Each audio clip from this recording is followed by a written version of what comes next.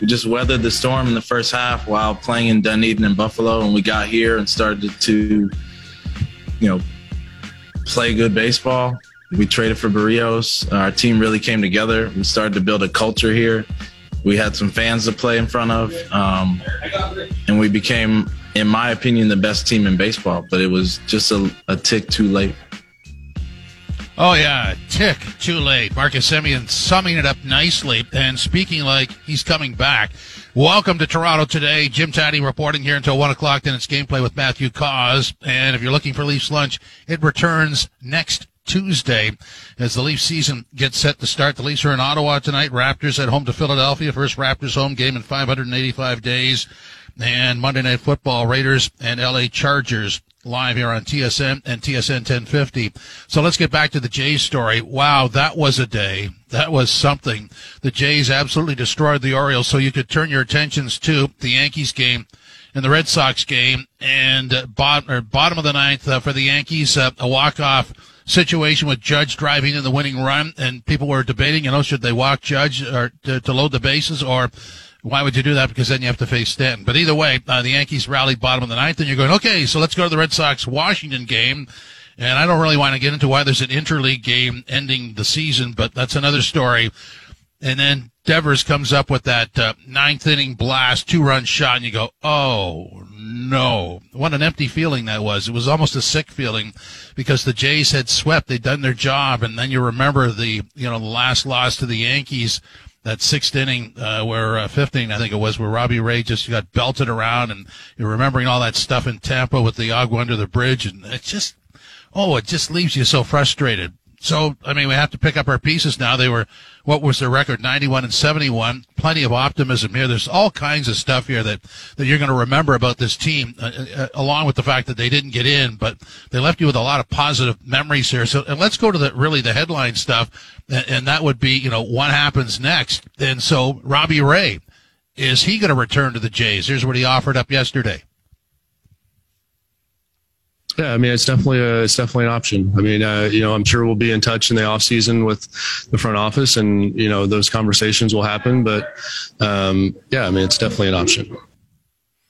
So he sounds positive, and why wouldn't he be? They really, reconfigured his mechanics and turned him into a Cy Young pitcher. And so I'm not going to tell you that there's an obligation there because I don't think it works that way, but he would feel comfortable with the pitching staff, the coaching staff, and this is a good situation for him to do well. He may end up with a Cy Young award. Then there's Marcus Semien, and, record for a second baseman with the homers, and he was very optimistic about coming back yesterday as well. Yeah, of course.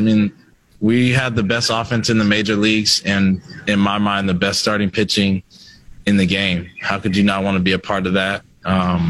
Obviously, when you have those things set in stone, there's little pieces to add to get to the next level. I'm one of them. I think our bullpen is another one. We also have young guys getting better. So we'll see what happens, but I had a great time here. I loved the facility and everything that they offered for me to do what I wanted, need to do to get ready for a game, and that's all I could ask for.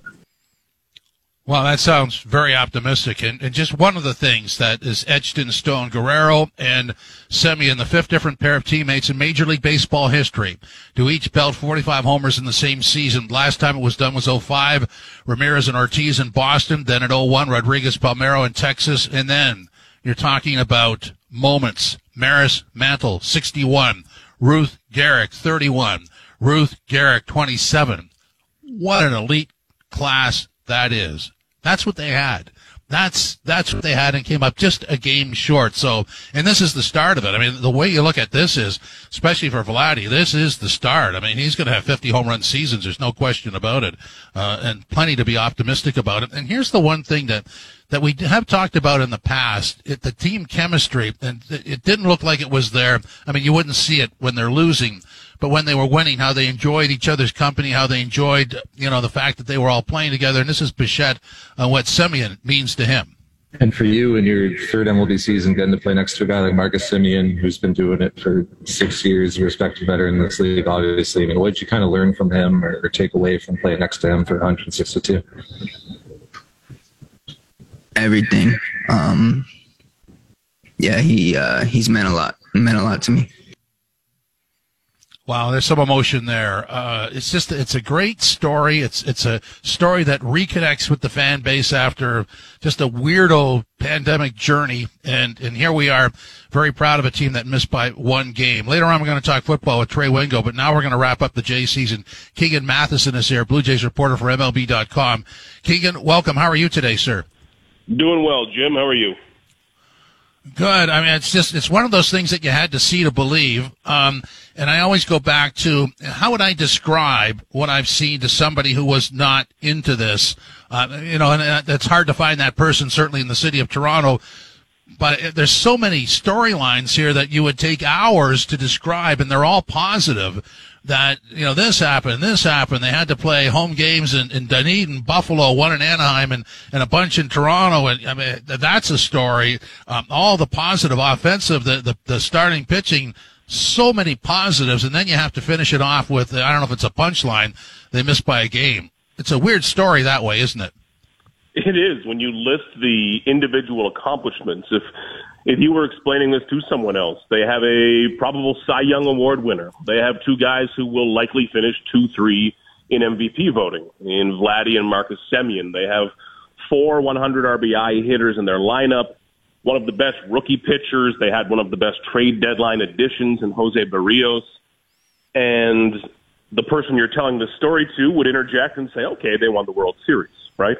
And no, it's not the case. It's such a strange ending to a season. And like Marcus Semien said, and I agreed with him yesterday, saying that they're playing their best baseball right now. And it's just a bit too late. If this season was 164 games, yeah, they're probably in. But it's about cramming that into the 162, and it came just a minute too late. And really heartbreaking for the Blue Jays to see that happening at the hand of Rafael Devers, too, with that 2-run home run. Seeing that clear the wall with the fans at the Sky Dome still watching on, that was what an experience. Just a gut punch for everyone at the same time. Yeah, it's wacky stuff. And I find, when you project forward, and we'll get into this individually, but there's like two storylines here. There's people that have had career-defining seasons with the hint of many more of those to follow, with even the numbers getting better. And you could certainly put Vladdy and Manoah at the top of that list. And then you got to come back with a guy who could win the Cy Young, who's up for renewal. Matz, who's sort of forgotten in all this, up for renewal. And, of course, Marcus Semien, who set a major league record for home runs by a second baseman, up for renewal. I mean, there's a couple of interesting angles here. There's all the people up for renewal, but there's that core of young guys that are just scratching the surface, and you wonder where all that goes. It's interesting that way, isn't it? This will be the most interesting offseason we've seen for the Blue Jays in years, because last offseason, when they brought in Semien and brought in Ray, neither were expected to be anything close to this. So of course, you expected a bit of a bounce back from Semien from his down 2020, but not this. And you did not expect a Cy Young Award from a guy who just led the planet in walks last year. That's not how this was supposed to happen.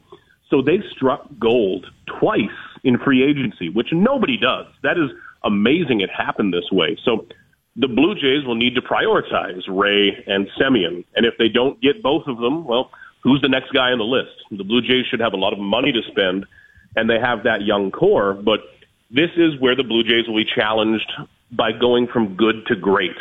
And that's a very difficult thing to do. It's not just as easy as bringing in a George Springer and saying, there's the last piece.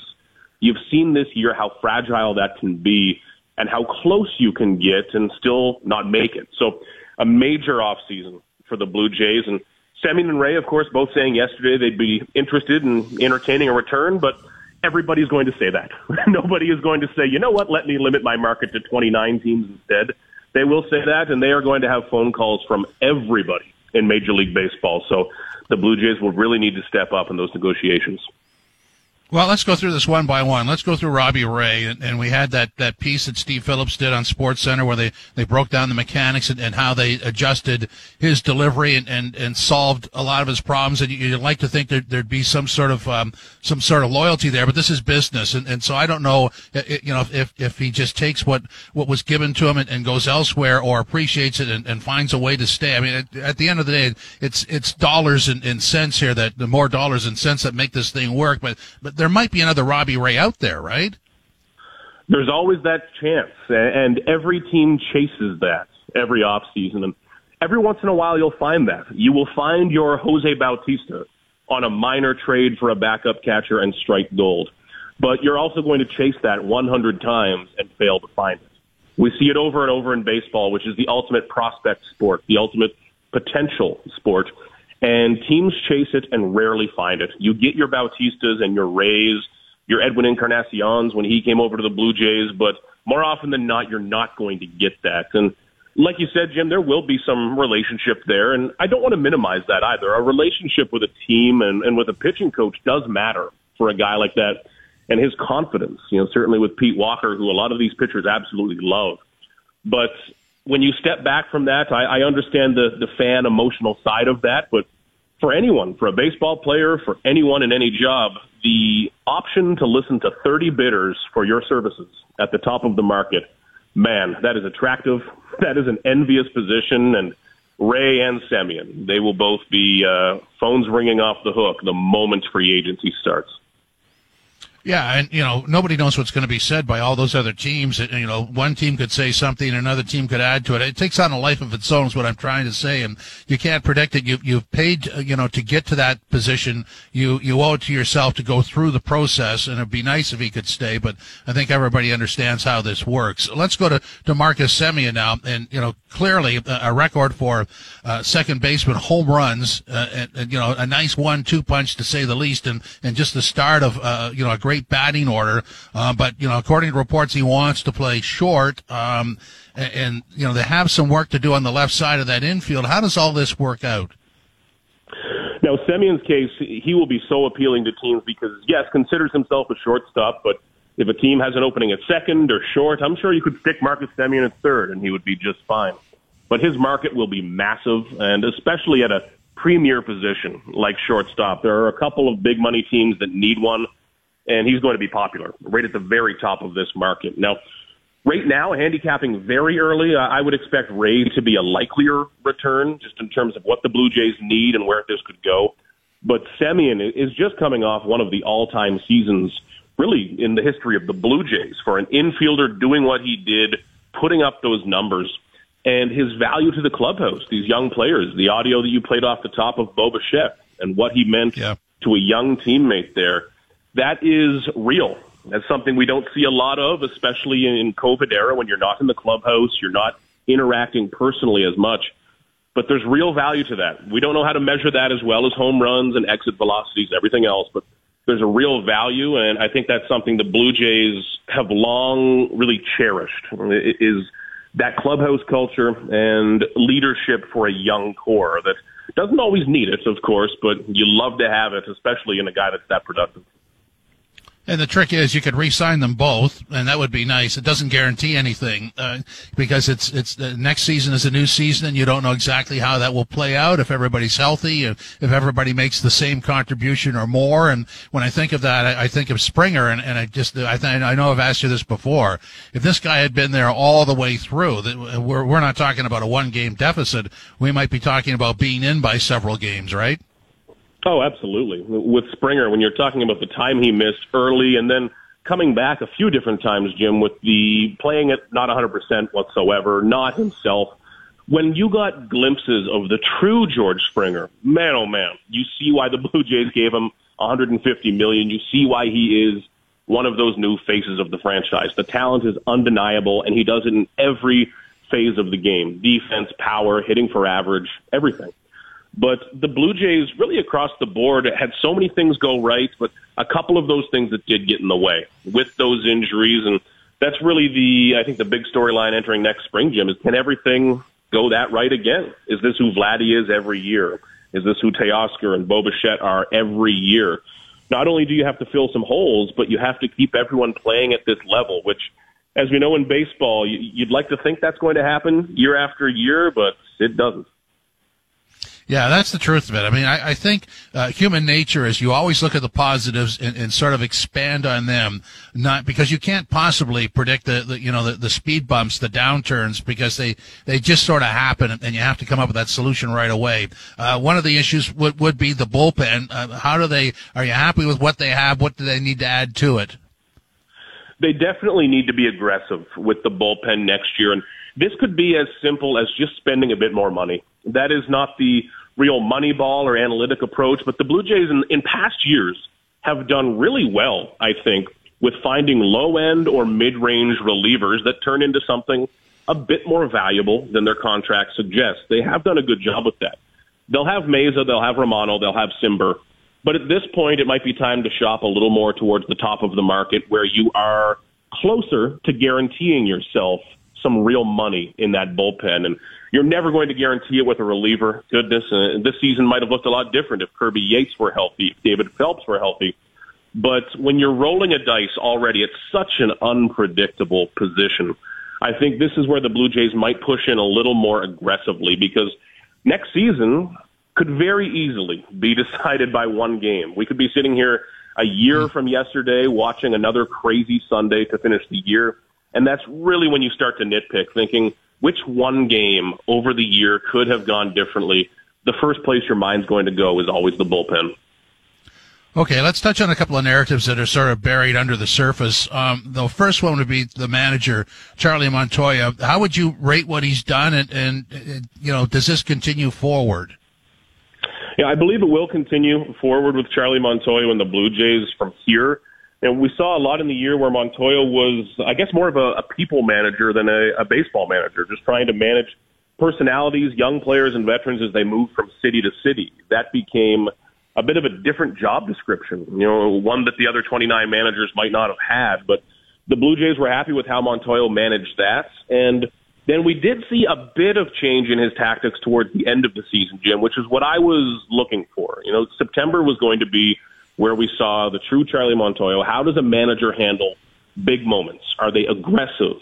Are they pulling players out after mistakes or letting them have a longer leash? And this Blue Jays team has been about development for a couple of years, and sure, if a guy makes an ugly error, you let him go out and learn from it, but when it's time to compete, you can't do that anymore. There need to be more repercussions for that and more of a demanding for excellence.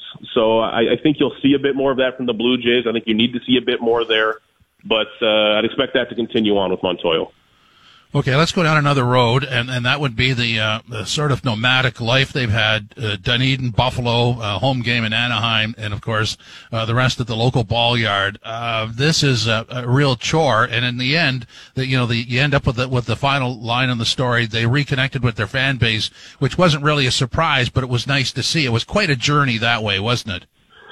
That really was. And, Jim, at points I was down in Dunedin, and you were just, I was nervous I'd be typing too loud. The broadcast might pick it up. It was that empty. It was that quiet. And it was not a major league atmosphere, and nobody expected it to be. It was a minor league ballpark in Florida. It was not the Sky Dome, but it was not an atmosphere of Major League Baseball. And even just seeing some old highlights yesterday watching back when Vladdy would hit a home run, and instead of going into fans, it would just bounce into a schoolyard. That's not Major League Baseball, but it had to be for a little bit.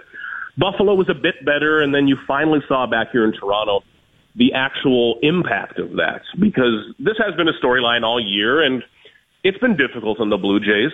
At the same time, when they played in Buffalo and Dunedin, the road team had to travel there too. They all played in the same ballpark, but I think you saw when the Blue Jays were back here a sense of being settled and a sense of finally having some support behind them, because this is a team that plays with a lot of emotion, a lot of personality, and I think a team like that really takes crowd energy more. Now, that can help you or hurt you, but you saw when it was working for this Blue Jays team, I think that really energized them. I mean, what you've talked about there is really a logistical nightmare. I always think of the players, their living conditions, and the poor people in the front office that have to line all this up in 3 different cities, the families and how much stress there is. And of course, then you've got the possibility of an outbreak in a pandemic. The stress level for all that stuff has nothing to do with baseball, but it is enormous, isn't it? Oh, it has to be. I mean, yesterday I was stressed because I had a flight booked to New York and Boston, making sure I got that canceled. And that's a drop in the ocean compared to what the Blue Jays had going on. And if you are a young player, a single guy, no kids, it's a little bit easier. You have to worry about yourself, getting to the ballpark, eating, working out. That's doable. But for a lot of these veteran players with young families, with their spouses there and having kids around, trying to get families across border or traveling. You're dealing with your vehicles. You're dealing with apartment leases. You are dealing with trying to get to the new ballpark, not having the facilities you need. So much of it is off the field. It is about not being able to wake up in your own place, take a shirt out of your own closet, make breakfast in your own kitchen. Simple little things that seem 100 miles away from baseball, but it's that sense of routine. And if any athlete likes routine, goodness, it is a baseball player. That is their life built around it, and that element of routine was disturbed for about 4 months of this season. Keegan, let's end on this. I mean, how would you describe what you've seen? For me, it's a team that overcame a lot of obstacles, has a great future, and has to make some very tough decisions. But one way or the other, it all tracks positively. How would you describe this? Going in a very positive direction and a dose of reality of what this era of baseball will be. As you're coming up out of a redeveloping, rebuilding era, everything's exciting because it gets better year to year.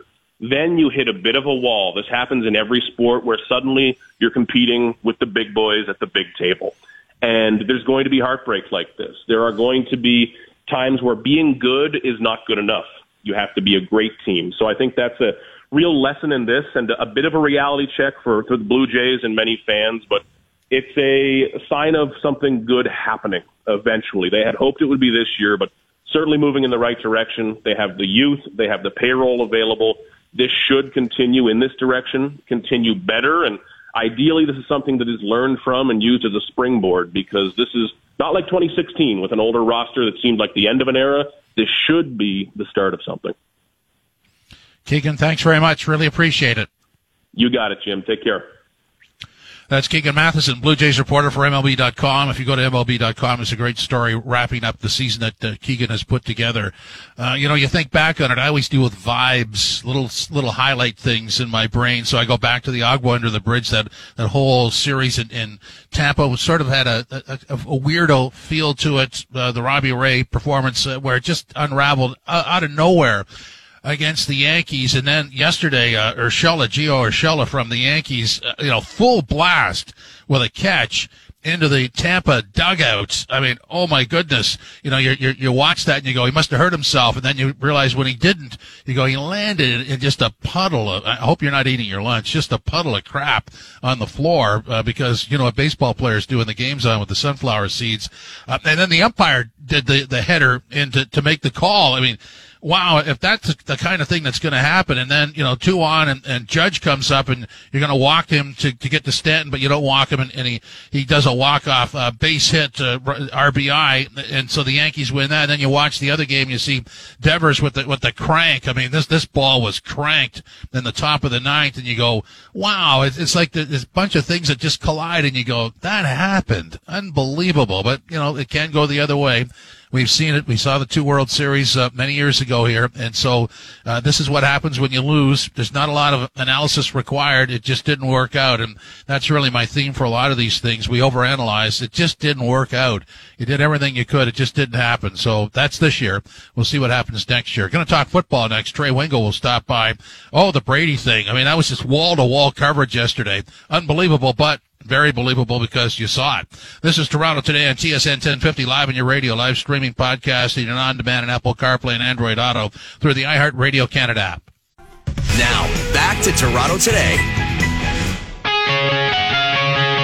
You coached Tom Brady in practice for 20 years, but this is the first time you went ahead against him in a game. What was the experience like going? We went against Tom Brady every day in practice defensively. So it's not like we've never seen Tom Brady before. Was the experience of coaching against him in the game any different? They're a good football team. He's a great quarterback. I mean, I think that's all goes without saying. Now, that was a fantastic comeback by the reporter to go back to his original wording. And that's how we got Bill to answer that question. Otherwise, Bill was going to growl at him. Well, he did. But nonetheless, the Bucs win 19-17. A 56-yard field goal rings off the post in the driving rain as the Patriots come oh so close. Let's analyze this. Let's bring in Trey Wingo, host of Half Forgotten History podcast and Chief Trends Officer and Brand Ambassador for Caesars Sportsbook, which we'll explain later on. But we're going to talk football now. Trey, welcome in. How are you today? I'm good, man. How are you? Good. The Brady stuff yesterday was there's massive interest in both these guys, Coach Bill and Brady, because of what they've done. But I mean, literally, outside of recording the inhales and exhales, I mean, everything was there, right? It was crazy. Yeah, I mean, it's interesting. The game was close. I'm not sure it was that wildly entertaining. Tom was certainly not sharp. I think that obviously, he sort of proved he was human last night, because I definitely think the emotions affected him, as well as the weather. It was windy, it was rainy, but that was not peak Tom Brady in any way, shape, or form. And I think three things contributed to that last night. One, his dealing with the emotions of the night. Two, the weather. And three, the Patriots' defense is really good. Like, it's a really, really good defense. The problem for New England since Brady has left has been the other side of the ball. They cannot find ways to generate enough points. Well, if anything, you may have looked at this differently. I thought I learned more about Mac Jones than I'd ever known, and I thought he really played well and sort of looked like he matured on the spot. What was your read on his play? Yeah, he played great. He really did. He threw for more yards and had 2 touchdown passes. Tom didn't have a single touchdown pass. Also threw an interception that he sort of got baited into, but that's part of the learning process. I thought Mac played. Look, this loss is not on Mac. The Patriots' problems right now are still the problems they had in Brady's last year. I mean, in 2019 when Tom was there, his receivers were N'Keal Harry and Jacoby Myers. In 2021, their receivers are N'Keal Harry and Jacoby Myers. And I think we can all come to the conclusion that in this day and age in the NFL, that's just not good enough right now.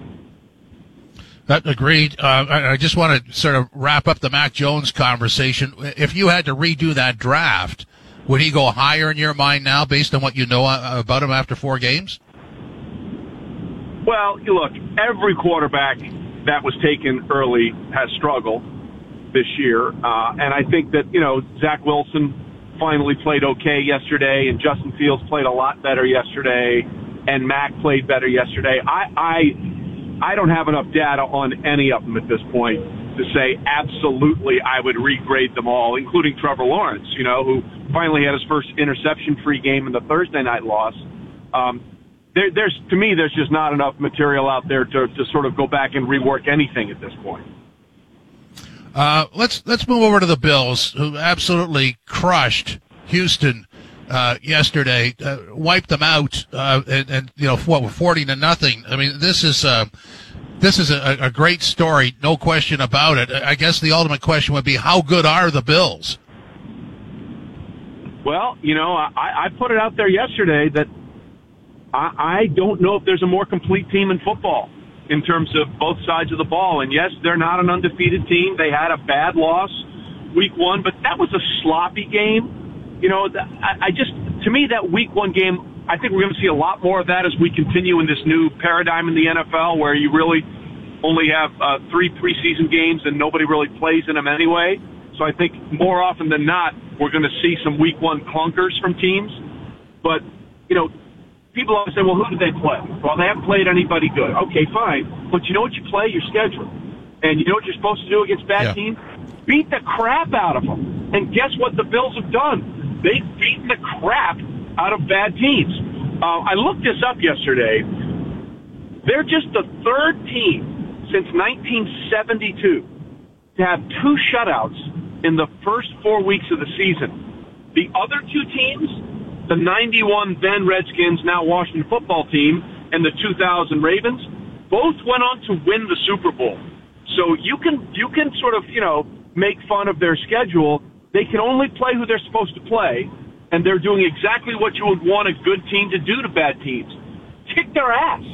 So, if people are saying that, I'm like, okay, well, what do you want them to do? Make up another team that they want to play? They're doing exactly what you would want a good team to do. Yeah, and the team that beat them, the Steelers, have now lost 3 straight. What's your level of concern there? Oh, DEFCON 1, 100%. Ben looks terrible. I mean, there's just no way around it. They couldn't run the ball at all last year. Then their offensive line got worse this year, and somehow they thought drafting a running back would fix that problem, which is an absolute joke. Look, I think Najee Harris is a really good football player, but he's living proof that you could be really good at what you do, but if the people that are supposed to help you aren't any good at what they do, you're not going to be very good. I mean, their offensive line struggled in the run last year. They struggled mightily to try and generate a rushing offense, and they got rid of their two best linemen in Alejandro Villanueva and David DeCastro. So, of course, they're terrible this year. The Pittsburgh Steelers are in a lot of trouble, and I think that we're seeing the end of a Hall of Fame career in Ben Roethlisberger. You know, I was going to trumpet the fact I think there's better parity than there has been before, but then you have the Cards who beat the Rams yesterday 37-20 to go to 4-0 on the season. What's your take on the Cards? Well, I think that was a big game for them. You know, Matthew Stafford has played brilliantly this year, but they went into SoFi and they just punched him in the mouth. I mean, that was a physical domination on really both sides of the football there. Much in the same way, you know, the Cowboys sort of took it to Philadelphia on Monday night. It wasn't fancy. You know, they just beat them up on the line of scrimmage, offensive line and defensive line. And, you know, Kyler Murray is right now a favorite to win the MVP, according to Caesars, at plus 700. That was before the games on Sunday, and I don't think Kyler nor Patrick did anything on Sunday to diminish their odds of becoming the MVP. Stafford was third on that list at plus 750, but obviously he'll take a little hit this week after what happened against the Cardinals. But give Steve Keim a lot of credit, man. You know, they have believed mightily in the Kyler Murray, Cliff Kingsbury love affair, which goes back to high school for Kyler in McAllen, Texas. And, you know, I'm hoping these two kids can make it for the long haul. Let's talk about the AFC West, and obviously a big chapter tonight, Raiders and Chargers going at it, but also KC yesterday with a win to go to 2-2, and Andy Reid becomes the first coach to win 100 NFL games with two teams as KC takes down the Eagles, which is kind of ironic for him, but nonetheless, this game tonight, I mean, this is huge as well. How do you see it? It's a great one. I mean, it's really good. You know, the Raiders are the first team ever in NFL history to start 3-0, beating teams that all won at least 10 games a year ago. Now, I don't know how much to read into that because we all know this league changes dramatically year to year. And Derek Carr is playing at an MVP level. But, you know, we've seen the Raiders get off to fast starts before. Their problem has been finishing. You know, they were 6-3 a year ago and then lost 5 of 7 to miss the postseason. Now, I think the difference for the Raiders this year is on the defensive side of the ball. During John Gruden's first 3 years as the Raiders head coach, they were dead last over those 3 seasons in most points allowed, over 28 points a game. And they're going on at a clip of about 22 points a game this year under Gus Bradley as their new defensive coordinator. So I do think the defense is a big reason why they're a lot better this year. And, you know, sometimes a subtraction can be addition. Like, they had Nelson Aguilar there last year, and he was sort of their home run threat, even though they drafted Henry Ruggs. Aguilar was getting a lot of those sort of play calls, the 9 routes, the go routes, all that kind of stuff. Well, with him moving on to New England, where he hasn't been much of a factor, you know, those plays are now open for Ruggs. And we're seeing Henry Ruggs play a little bit more like we saw him play at Alabama, now that he's getting the opportunity to have those kind of plays drawn up for him. The other side of it is, you know, Justin Herbert is just really, really good. And you know, when you look at that division now, you have Derek Carr, like we said, Justin Herbert, obviously Patrick Mahomes, and a steadying influence somewhat in Teddy Bridgewater, although he had to leave the game yesterday with a concussion. You know, you can make the argument that the best quarterbacks, top to bottom, are either in the AFC West or the NFC West right now. Those divisions are stacked. Trey, I appreciate it. On the way out, tell us about your Half Forgotten History podcast and your role as Chief Trends Officer and Brand Ambassador for Caesars Sportsbook. Yeah, Half Forgotten History is just all the stories that I've known and heard about with all the players over the years, and whether it's football or golf, and sort of the stuff that went on that somehow never made it to the air, and now we're making sure everybody knows those stories because they're great. I'm taping one with Tony Finau tomorrow after his big win at the Ryder Cup, and you can find that wherever you get your podcasts or on my YouTube page, Trey Wingo Presents. We just crossed 4.5 million views on that, which is awesome. And I'm working with Caesars with a bunch of people that I used to work with at ESPN. I don't set the odds, but I try and tell you why the odds are the way they are. Like why Patrick Mahomes, for example, is a co-favorite to win the MVP, because he's the fastest player over the 15,000 yards.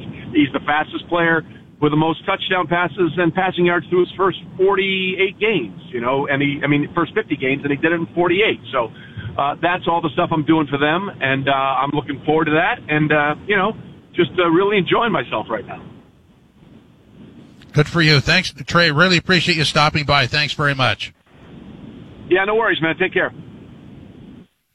That's Trey Wingo, host of the Half Forgotten History podcast, and he told you where to get it, and Chief Trends Officer and Brand Ambassador for Caesars Sportsbook. So just going to wrap up on the NFL story, and again, wall-to-wall coverage. I don't know if you were watching even the pregame stuff that starts at noon on TSN yesterday was from New England. It was all Brady and Belichick all the way through. I mean, it had Super Bowl ramifications to it in terms of the coverage, and literally every step that Brady took around that stadium was recorded and played back or cut into. It was just remarkable wall-to-wall coverage. He did speak, talked about his relationship with Coach Belichick. We've had a personal relationship, for 20 plus years. So he drafted me here and had a lot of personal conversations that should remain that way, and they're very private. And I would say so much is made of our relationship. And, as I said earlier this week, from a player standpoint, you just expect the coach to give you everything he's got. And I'm sure as a player, that's what he was hoping from me. But nothing's really accurate that I ever see. Definitely doesn't come from my personal feelings or beliefs. And I have a lot of respect for him as a coach, and obviously a lot of respect for this organization and, all the different people here that try to make it successful.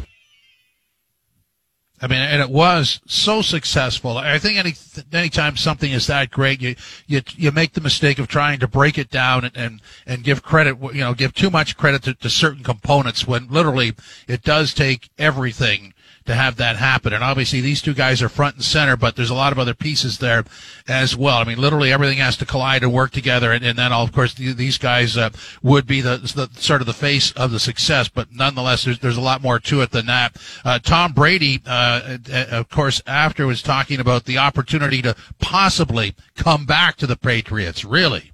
It's been a great stadium for me for a long time, so I don't know what the future holds. Obviously there could be an opportunity to come back here, so we'll see. I feel like I'll always be a part of this community, and I'll be up here quite a bit when it's all said and done. When I retire, I'm sure there'll be a lot of time. Yeah, that'll set off. That's probably another book, right? So that the NFL concludes Week 4 tonight. Raiders visiting the LA Chargers. You can watch it on TSN, listen on TSN 1050. And of course, we have the Leafs in Ottawa. And I had to do a reminder. Suddenly the blue and white game took over everything, which never happens. They did win 4-1 against Montreal, lost 5-2 to the Habs, and 4-0 over Ottawa. And so this is a big week. 3 games this week, and we'll sort of deal with that on the other side of the break. And of course, the Raptors home to Philadelphia, preseason basketball at Scotiabank Arena. First game back, according to Josh Lewenberg, in 585 days. The boys are back. This is quite a story. We'll develop all this stuff next. This is Toronto Today on TSN 1050, live on your radio, live streaming and podcasting, and on demand on Apple CarPlay and Android Auto through the iHeartRadio Canada app. Now, back to Toronto Today.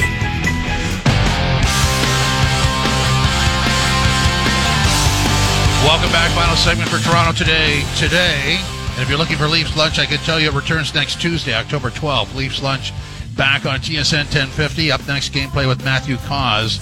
Some time to go over a number of things. We were talking about the Leafs, so just trying to dig out. They're playing in Ottawa tonight. And one of the lines you'll watch is Camp, Kasha, and Kerfoot. Bunting playing with Semyonov and Hosang. Engvall playing with Brooks and Simmons. Robertson playing with Amadio and Spezza.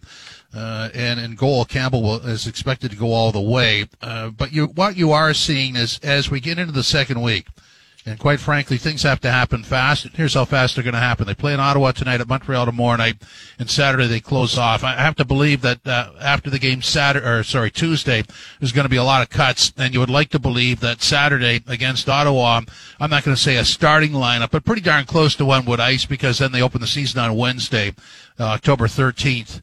On TSN 1050, you'll hear that game. So, I mean, there's not a lot of time here. You got 2 games really to sort of have those battles culminate, and really, I don't know that you have to take a battle into the final preseason game. So I already rhymed off who you're going to see tonight, who you're not going to see, and this is the way the lines are at practice, according to Mark Masters. Matthews between Marner and Ritchie. So Matthews is upping his game and getting back into it. Still haven't declared whether or not he's going to play in any of these preseason games or if he starts the regular season, but at least they're working in that direction. And Tavares between Nylander and Mikheyev. So that's new, is that Mikheyev's getting a long look there. And you know, they're really trying to get their pairings back to normal on the blue line. They're working with Sandin and Dermott and Muzzin and Hall. So again, trying to get things back to the way they're going to look. They've had 3 games to look at people in a blue and white game and all kinds of practices. And you know, I don't know how much experimenting there's going to be tomorrow night. There seems to be a bit of it tonight. So we'll see what all this means with cuts up on Wednesday. So that, I mean, they have their roster sort of in their mind. I was going through this, you know, and if we had Ritchie on the left side of Matthews and Marner and Mikheyev possibly with Tavares and Nylander, you realize that Bunting's not there. And Bunting has been one of the nice stories so far in training camp. So, you know, this is the kind of stuff you run into. And then if you have camp between Kasha and Kerfoot, you realize that Bunting's still not there, and of course he's going to be there somewhere. And then you go down to the fourth line of Simmons and Spezza and somebody. So maybe that's Kerfoot down there, but do you want to put him? Do you want to have a $3.5 million center on your fourth line? I mean, they have too many forwards, is what I'm trying to say. And as you go through this exercise, you realize that, you know, Engvall, I don't know where he fits. You know, he's obviously an NHL player. Brooks, I don't know where he fits. And then when you get to that, you have to say, so are you carrying 12 or 13 forwards? Are you carrying 6, 7, or 8 defensemen? You know, what are your limits with the salary cap? And that means people like Robertson, who was notorious with his hit on Marner in the blue and white game, and Gusev and Hosang. Hosang's looked pretty good. You know, I still think he gets a contract and maybe starts with the Marlies. You know, there's too many people there. There's no question about that. Great problem to have.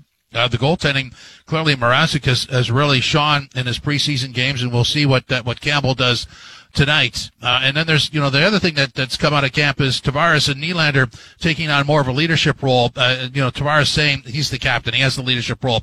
Notice that Nylander is taking on more of a leadership role. And so you look at that and go, okay, William Nylander last year had a pretty good playoff run, showed maturity, and now wants to take it a step further. And that has a sort of a two-way effect for me, in that, you know, he's going to be better, and maybe Matthews and Marner will see that and understand that, you know, they're probably a year behind him, and they could do the same. And I really think that that's the missing piece, is for the core players to actually take over and add some maturity, because they've certainly had their growing pains. There's no arguing that at all. So, and I did read on the weekend that Tavares and Nylander have challenged themselves to be better and do things a little differently, which brings me to the All or Nothing Prime Video series. I just binged it. I did all 5 episodes on the weekend, and I don't want to get into. I have a rough time, you know, sort of nailing people with what they say or the scene, because it's edited.